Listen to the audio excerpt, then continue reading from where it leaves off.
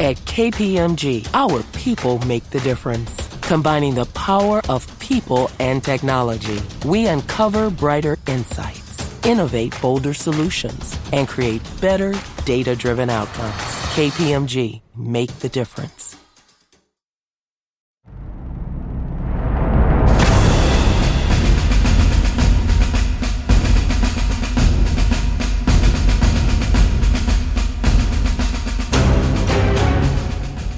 Hello and welcome to Battleground Ukraine's big interview with me, Saul David. Today I'm speaking to friend of the podcast, Phillips O'Brien, Professor of Strategic Studies and Head of the School of International Relations at the University of St Andrews.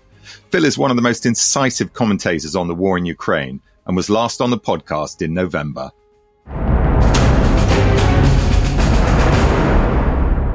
Phil, welcome back to the podcast. I see from your blog that you recently visited the Ukraine. Can you tell us why you went on that trip and what you found when you got there?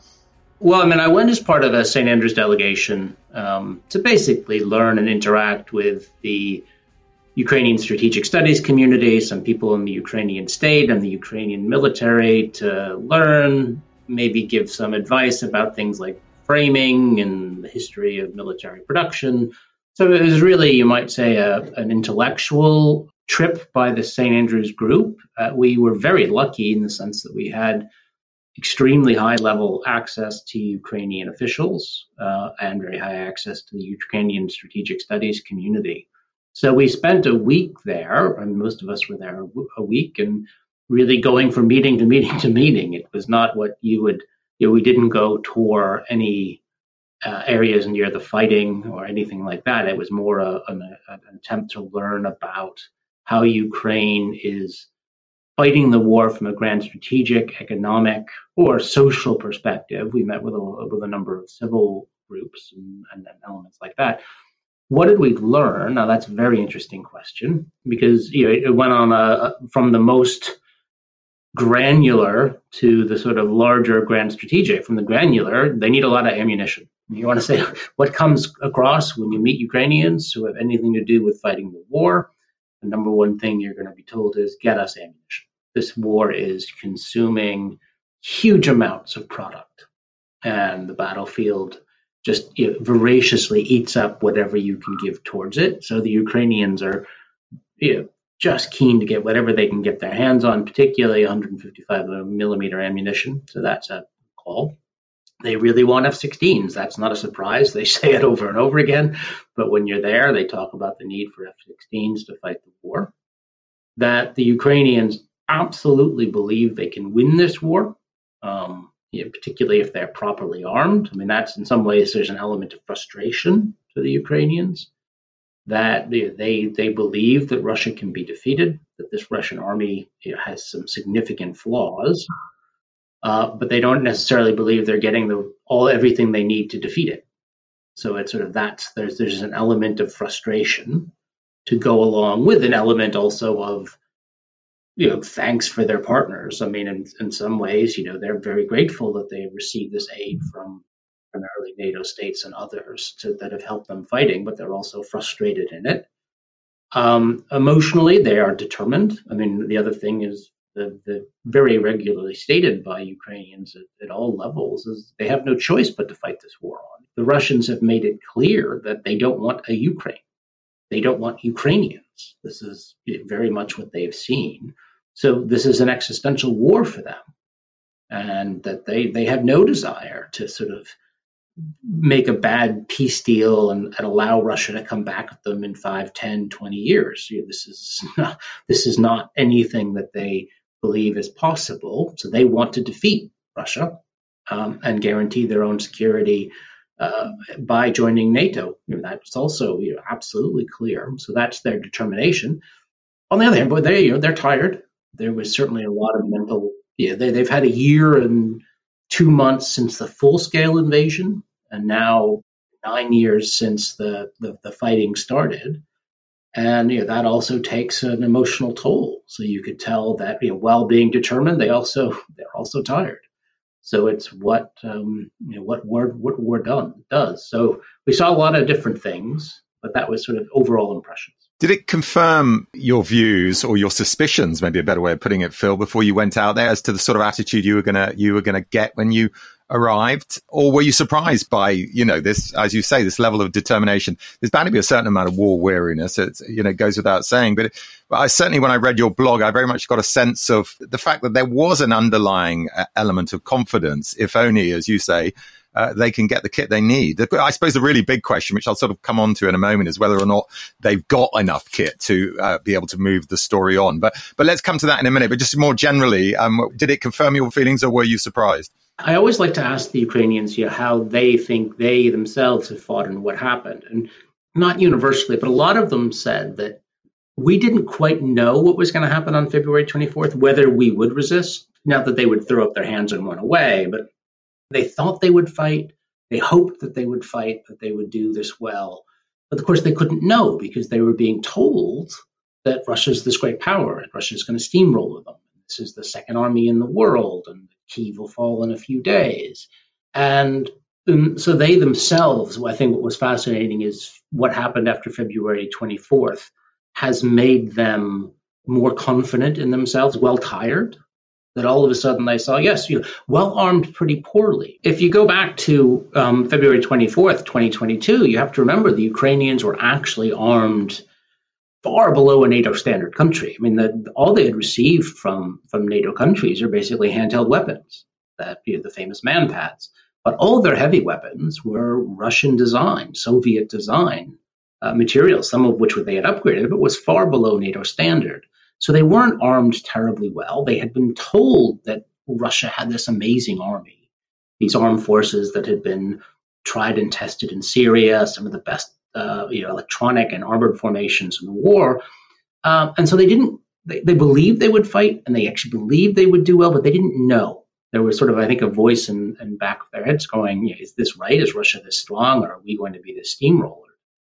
And the fact that they didn't, and the fact that they fought really well and armed as poorly as they were armed, fought the Russians back from Kyiv, held the Russians, convinced the West to arm them in a way better than they were. That has made a massive difference to how the Ukrainians see themselves. And that actually, I think, provided them the confidence to think they can win the war. So their resistance after February 24th was not a surprise, but it answered some questions, I would say. Okay, now one of the key elements of the West's support, of course, has been intelligence. And in that context, of course, in the last couple of weeks, we've had the news of the Pentagon leaks, the leaking of top secret intelligence material by this relatively junior intelligence analyst for the Massachusetts Air Guard. A lot of speculation about the effects of all of this. Phil, what's your take on how harmful these leaks have been for the Ukrainians? To the Ukrainians, it's a nothing burger. I mean, it's just one of these things. What is this supposed to do? I mean, what the evidence showed is two things. One, that Russia is very well penetrated by U.S. intelligence capabilities. I mean, that's what it showed. Okay, that basically, probably through eavesdropping. This is not human intelligence, but just through eavesdropping and penetration of Russian systems, the United States knows what the Russians are thinking and doing, and they know sort of the situation in Russia. And the fact that certain people in the U.S. military are skeptical of what the Ukrainians could achieve. That's not new. That's been the case from February 2022 to today. There's always been some that are somewhat skeptical of what the Ukrainians could achieve. So, yes, those are two things that have come out. How does that affect? This is the thing that I'm quite clear. When people say, it's a big deal to make a big difference to the counteroffensive. Well, it should make no difference to the counteroffensive. I don't see how.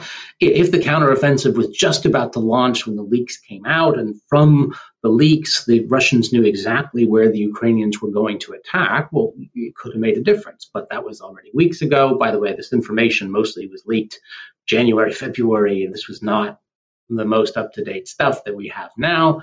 The Ukrainians probably have quite a fluid counteroffensive in mind. They're going to see where they want to attack depending on where the Russians are.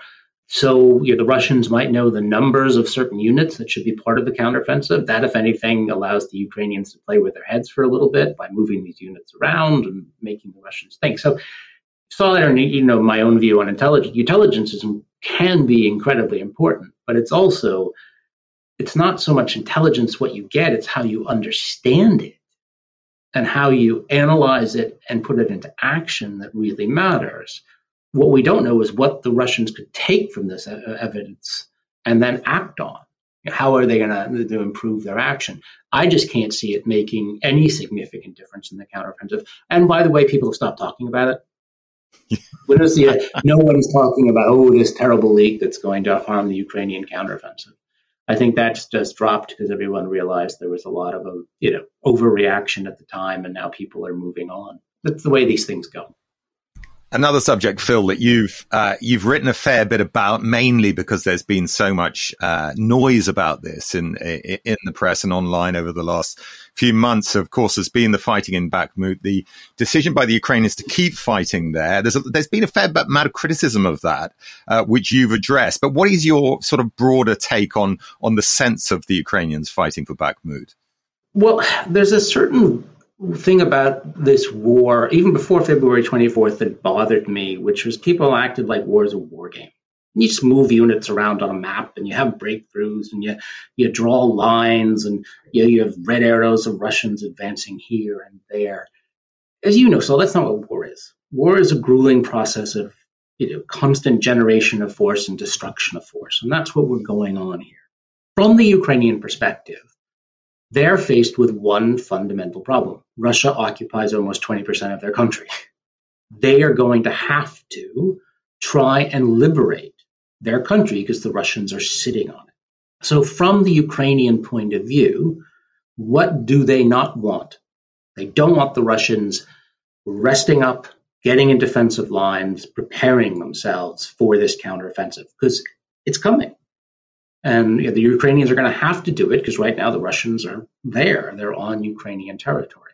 So the Ukrainians need to destroy and preoccupy as much Russian force as possible while they are preparing the counteroffensive. Otherwise, the Russians will just sit back, relax, and go on the defensive, which, by the way, Prigozhin is talking about more and more. So what the Ukrainians did is they needed to keep the Russians attacking. They needed to keep attriting Russian forces.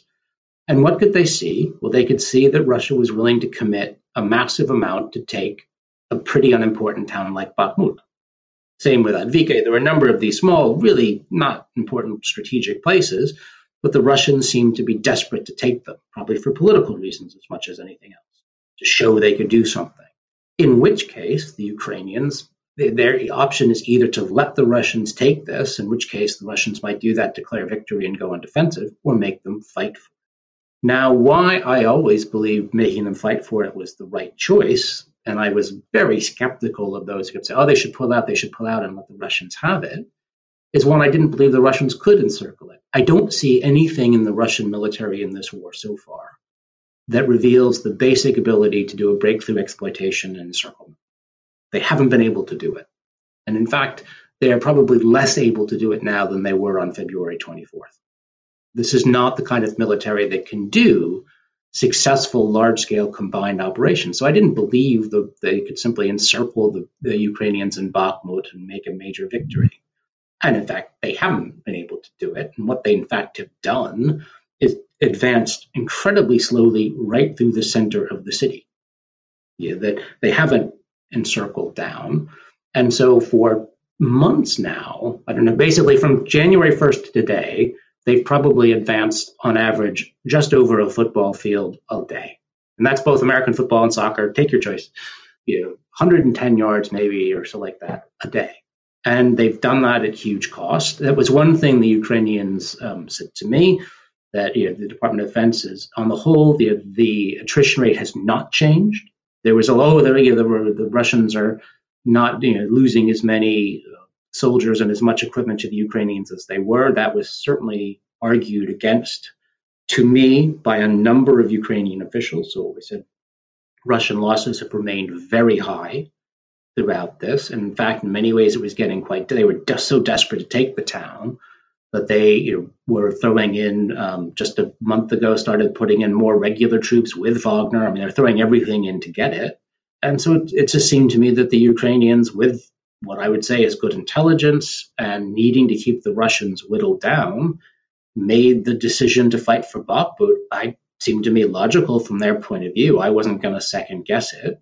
And I have to say, it does seem now to have been absolutely the right choice for them to have made by looking at the way the Russians have fought. Their inability to surround the city, but their desperation to take it. It does look like the battle is winding down. I mean, the Russians now have 80% of Bakhmut, seems to be where we are at this point. But again, the supply roads to the west are open. The Ukrainians could pull their troops out, and if they want to.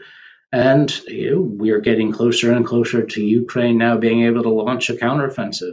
And from what I was told by the Ukrainians, the forces in Bakhmut were not those allocated to the counteroffensive. They were separate. Now, those troops in Bakhmut did a huge work for the Ukrainians. I mean, they just had a really difficult task, and they have suffered real significant losses. And there's nothing that can be said to make those troops feel better. They've probably had a terrible, terrible time. And if you talk to them, you probably got a very different view of the battle. You just talk to the troops in Bakhmut. It was like, this is never ending. This is huge losses. We're never going to get out of here. It's just, I think, from the larger Ukrainian grand strategic perspective, it made sense why they did it.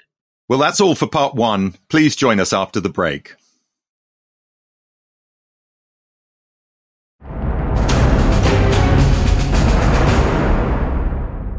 Welcome back to the big interview with Phillips O'Brien, Professor of Strategic Studies and Head of the School of International Relations at the University of St Andrews. This is what Phil told us. Phil, before the war began, you were one of the few voices who was insisting that the overestimation of Russian military capability was ever present, and it had been for a while. I mean, but are even you surprised that they don't seem to have learnt many of the lessons, or at least repaired many of the errors that they've got up to, from command all the way down to, kind of small unit tactics since the war began? What's surprising, Saul, is that instead of reacting to the first reverses, really severe reverses, and to try and put in a system to learn and improve, they've actually almost doubled down on doing things badly continually.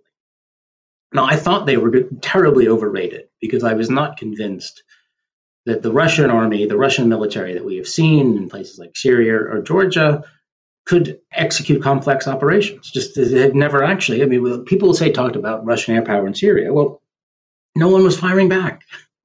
It's not hard to fly an aircraft. No one can fire back at you.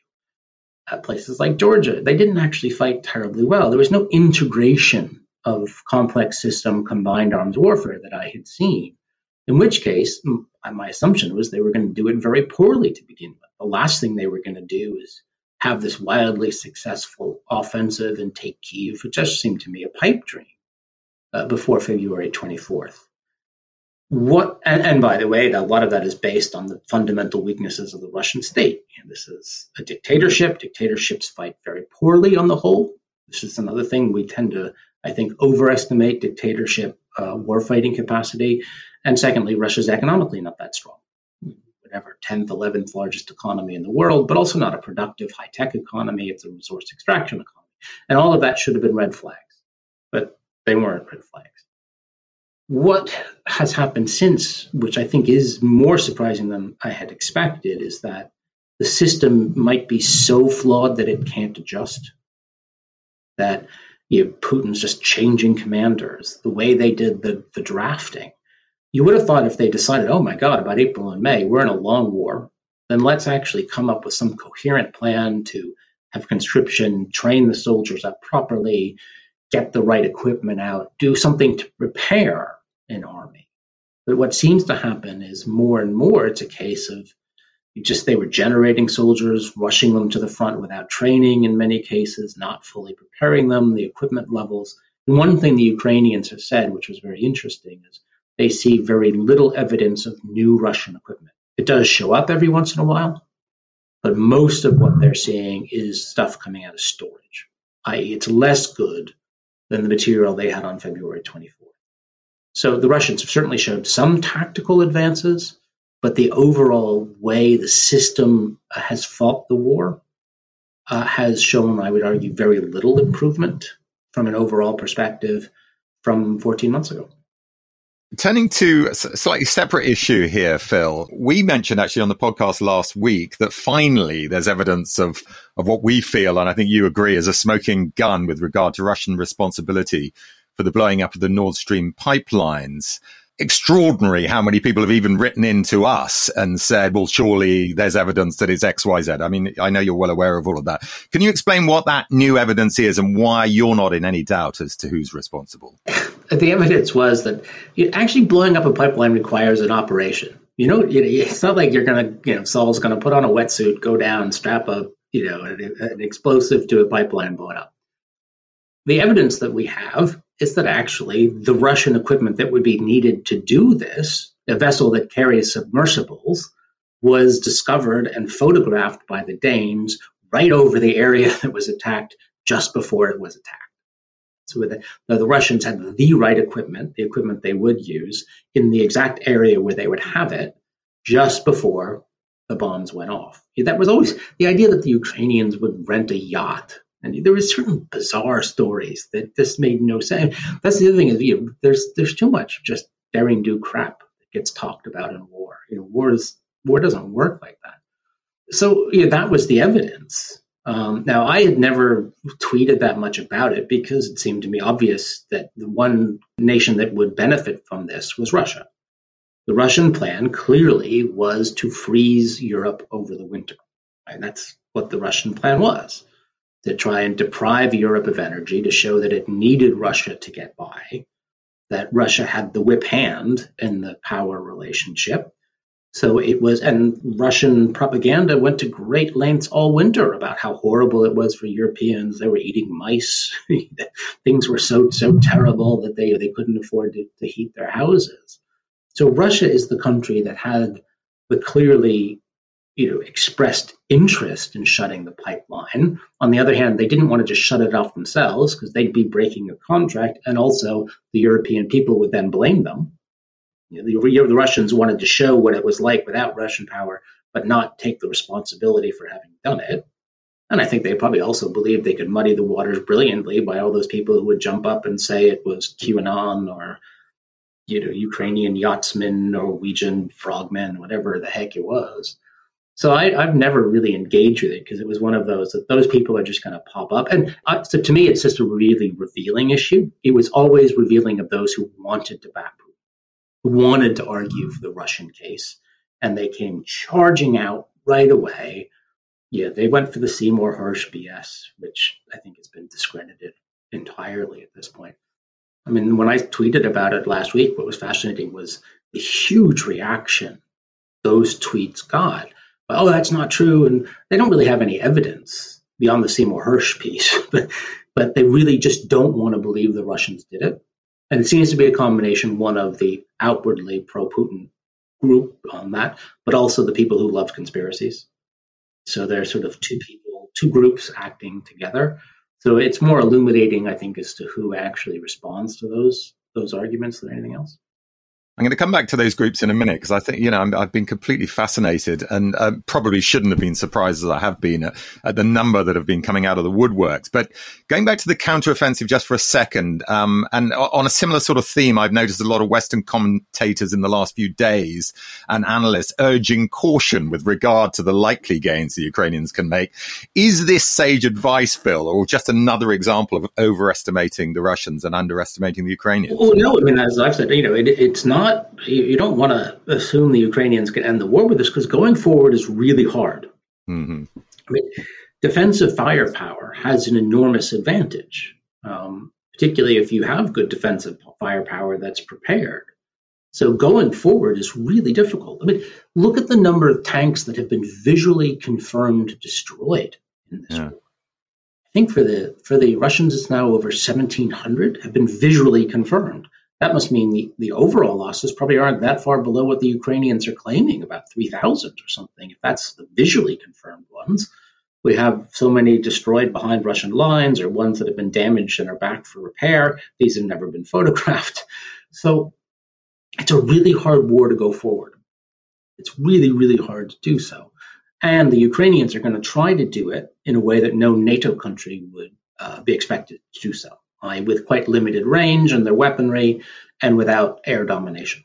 The United States would never attempt what the Ukrainians are doing. The United States, if it was going to attempt an offensive, would have air superiority, would have weapons that would fire a lot longer in range than the stuff they're giving the Ukrainians. So the Ukrainians are taking on what actually is on paper a really, really difficult challenge. And I think that has to be understood. They will probably do much better than the Russians have done in any of their offensive operations. Yeah, that's the Russian offensive in the last 10 months have been very painfully slow, small advances, tiny. The Ukrainians will do better than that. The question is, can they actually do the kind of offensive that will split Russian forces and cause a major Russian collapse? And that's not that easy to do. It'd be nice to think they would, but I'm not one of those who say it's automatic. And the Ukrainians have their own fear of this themselves. I mean, what the Ukrainian fear is this: we do an offensive and we do pretty well. We knock the Russians back in a number of places, cause the Russians a great deal of losses, but of course our offensive also suffers real losses, as it will going forward. So we make some advances, we liberate a significant amount of territory, but the Russians are still there and fighting in a few months. And the war it's not that the Russian army has been broken, in which case the fear is that's when the pressure comes for them to agree to a bad peace deal. And this is one of the reasons I think the Ukrainians are being very careful with this counteroffensive. There is a worry that if it doesn't come off, they will get some significant pressure to agree to a deal they don't want to agree to. And I think that's the question. So I think there will be some successes for the Ukrainians. The question is to what degree it is. One of the reasons I think it's right to fight in Bakhmut is the longer it goes on, the less prepared the Russians will be, the greater losses the Russians would suffer, the less they would have had time to rest up. Going back to these seemingly sort of pro-Russian lobby there is in the West, these kind of useless idiots who are always likely to listen to the arguments in favor of the Russian position and against Ukraine. I mean, I asked the question before, but can you explain to me in a little bit more detail, Phil, what you think is going on here? Is this some kind of strange political divide between the far right and the far west, some kind of legacy of the Cold War, that people would go to the extent of being prepared to exonerate the Putin regime for its many horrific crimes in this war? It's a combination. On the one hand, there's just the pro-Russians. They're sort of the what you call the Russian nationalists, and they're doing what they're doing because they like Russia. And they feel loyalty to Russia, the Russian state, Russian history, Russian culture, to Putin personally. So a lot of it is this sort of, a lot of the, you would say, useful idiots, or not so much useful idiots, they're true believers. They are Russian nationalists. The odd ones are the ones who are pro-Russian naturally. They don't seem to, probably, Marjorie Taylor Greene didn't even know Russia existed 2 years ago. But they are those that come from increasingly the far left and far right. That's what they are, which are very similar. The far right and far left are actually far closer on Russia and Ukraine than they are to the center. And it seems to be motivated by a few different things. And it's hard to say to what degree the motivations are similar. The far left might be one that they just disapprove of NATO in the West so violently, in the United States, that anything that fights, in their mind, NATO and the US, even if it's fascist. That's the weird thing. There is nothing more like a fascist regime than Vladimir Putin's regime. That is it's a regime that's based on intense nationalism, on dictatorial rule, on militarizing society, glorifying militarism. All these things that we would normally associate with fascism are there in this regime.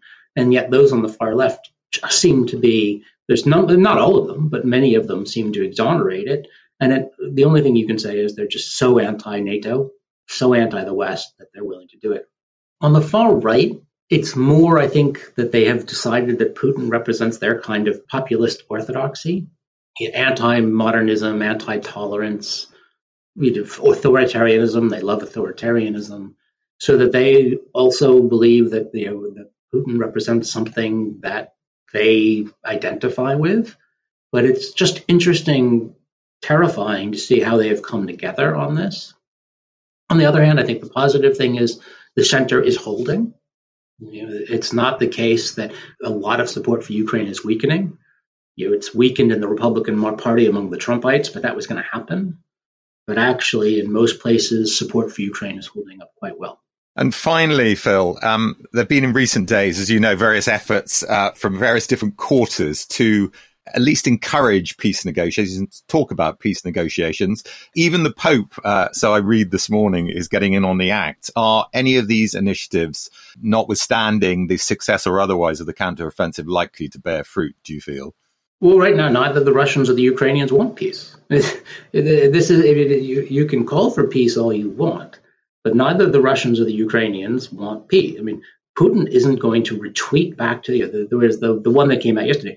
Putin's not going to just go back to the February 24th line. That's not going to happen. So what are you saying? That if your peace deal is based on Russia going back to the February 24th line, that's not going to happen. The Ukrainians aren't going to accept a ceasefire where the line is now because they're about to launch counteroffensive and they believe they can liberate a lot of their territory.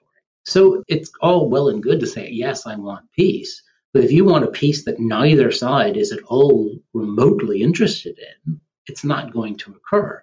Now, it might occur later this year. If the Ukrainians have a very successful counteroffensive, then you might have movement towards peace. But you need the sides to actually, and you need both sides to actually believe having a peace deal or peace negotiations is in their interest. And right now, neither believe that. So it just seems to me that this is often performative, that it's people doing it to look like they matter or get involved. But I don't see how you can have it now with the sides thinking what they think. As a quick addendum to that, Phil, can you imagine a scenario, whatever happens, again, with the counteroffensive, where Putin actually remains in power but negotiates a peace, which clearly is going to be humiliating to some extent for him because his war aims have not been realized? It's not easy to get dictators out of power, Saul. So we can say, he might get embarrassed. Well, Stalin screwed up 1918, 19, 20, 21, and just rewrote history. All of a sudden he turned into a military genius. So I don't want to say he will automatically fall with a bad peace deal because you never know. I mean, someone's actually going to have to overthrow him. And dictators become dictators because they're really good at protecting themselves and killing anything they think is a threat. And so would you like to think it would lead to a regime change? Yes, but I still remain cautious. Whatever happens, we're not going to end up with a Ukrainian army in Moscow capturing Vladimir Putin. That's not going to happen. It's not going to be like Mussolini or Hitler, where the other side gets to the capital and captures the person. In which case, getting rid of him is not going to be that easy. Great stuff, Phil. Thanks so much for spending the time. Your insights, as ever, are just, fascinating. It's great to hear a voice of reason, frankly, in this mad cacophony of voices we're getting as the war goes on. Thanks for having me, Saul. Cheers, Phil.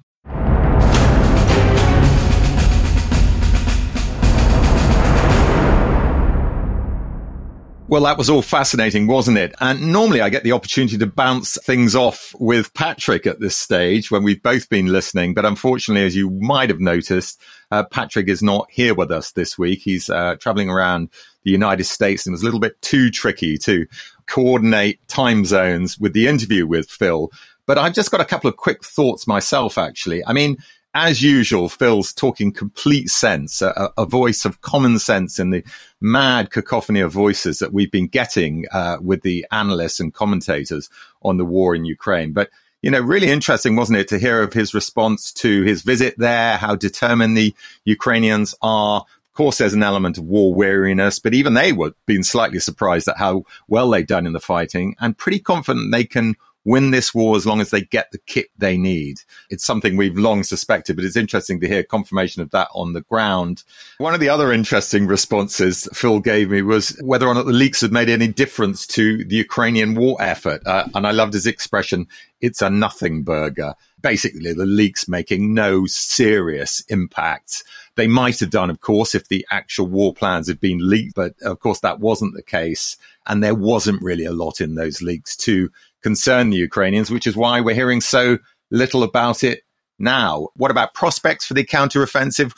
Well, Phil was understandably cautious, I think. I mean, he's backing up the points made by a number of other commentators recently that, don't overestimate what's likely to happen. Otherwise, there could be a lot of disappointment, and that can feed into political disappointment. And of course, we need to be in it for the long haul. He's not ruling out the fact that the Ukrainians are going to do pretty well because, as he said, the Russians, frankly, haven't learned anything from their errors. That surprised even him, and he didn't have a particularly high opinion of the Russians before this war. And the reverse would be true of the Ukrainians. And yet still, to break through lines when you don't have air superiority, as Phil explained, is an incredibly difficult thing to do.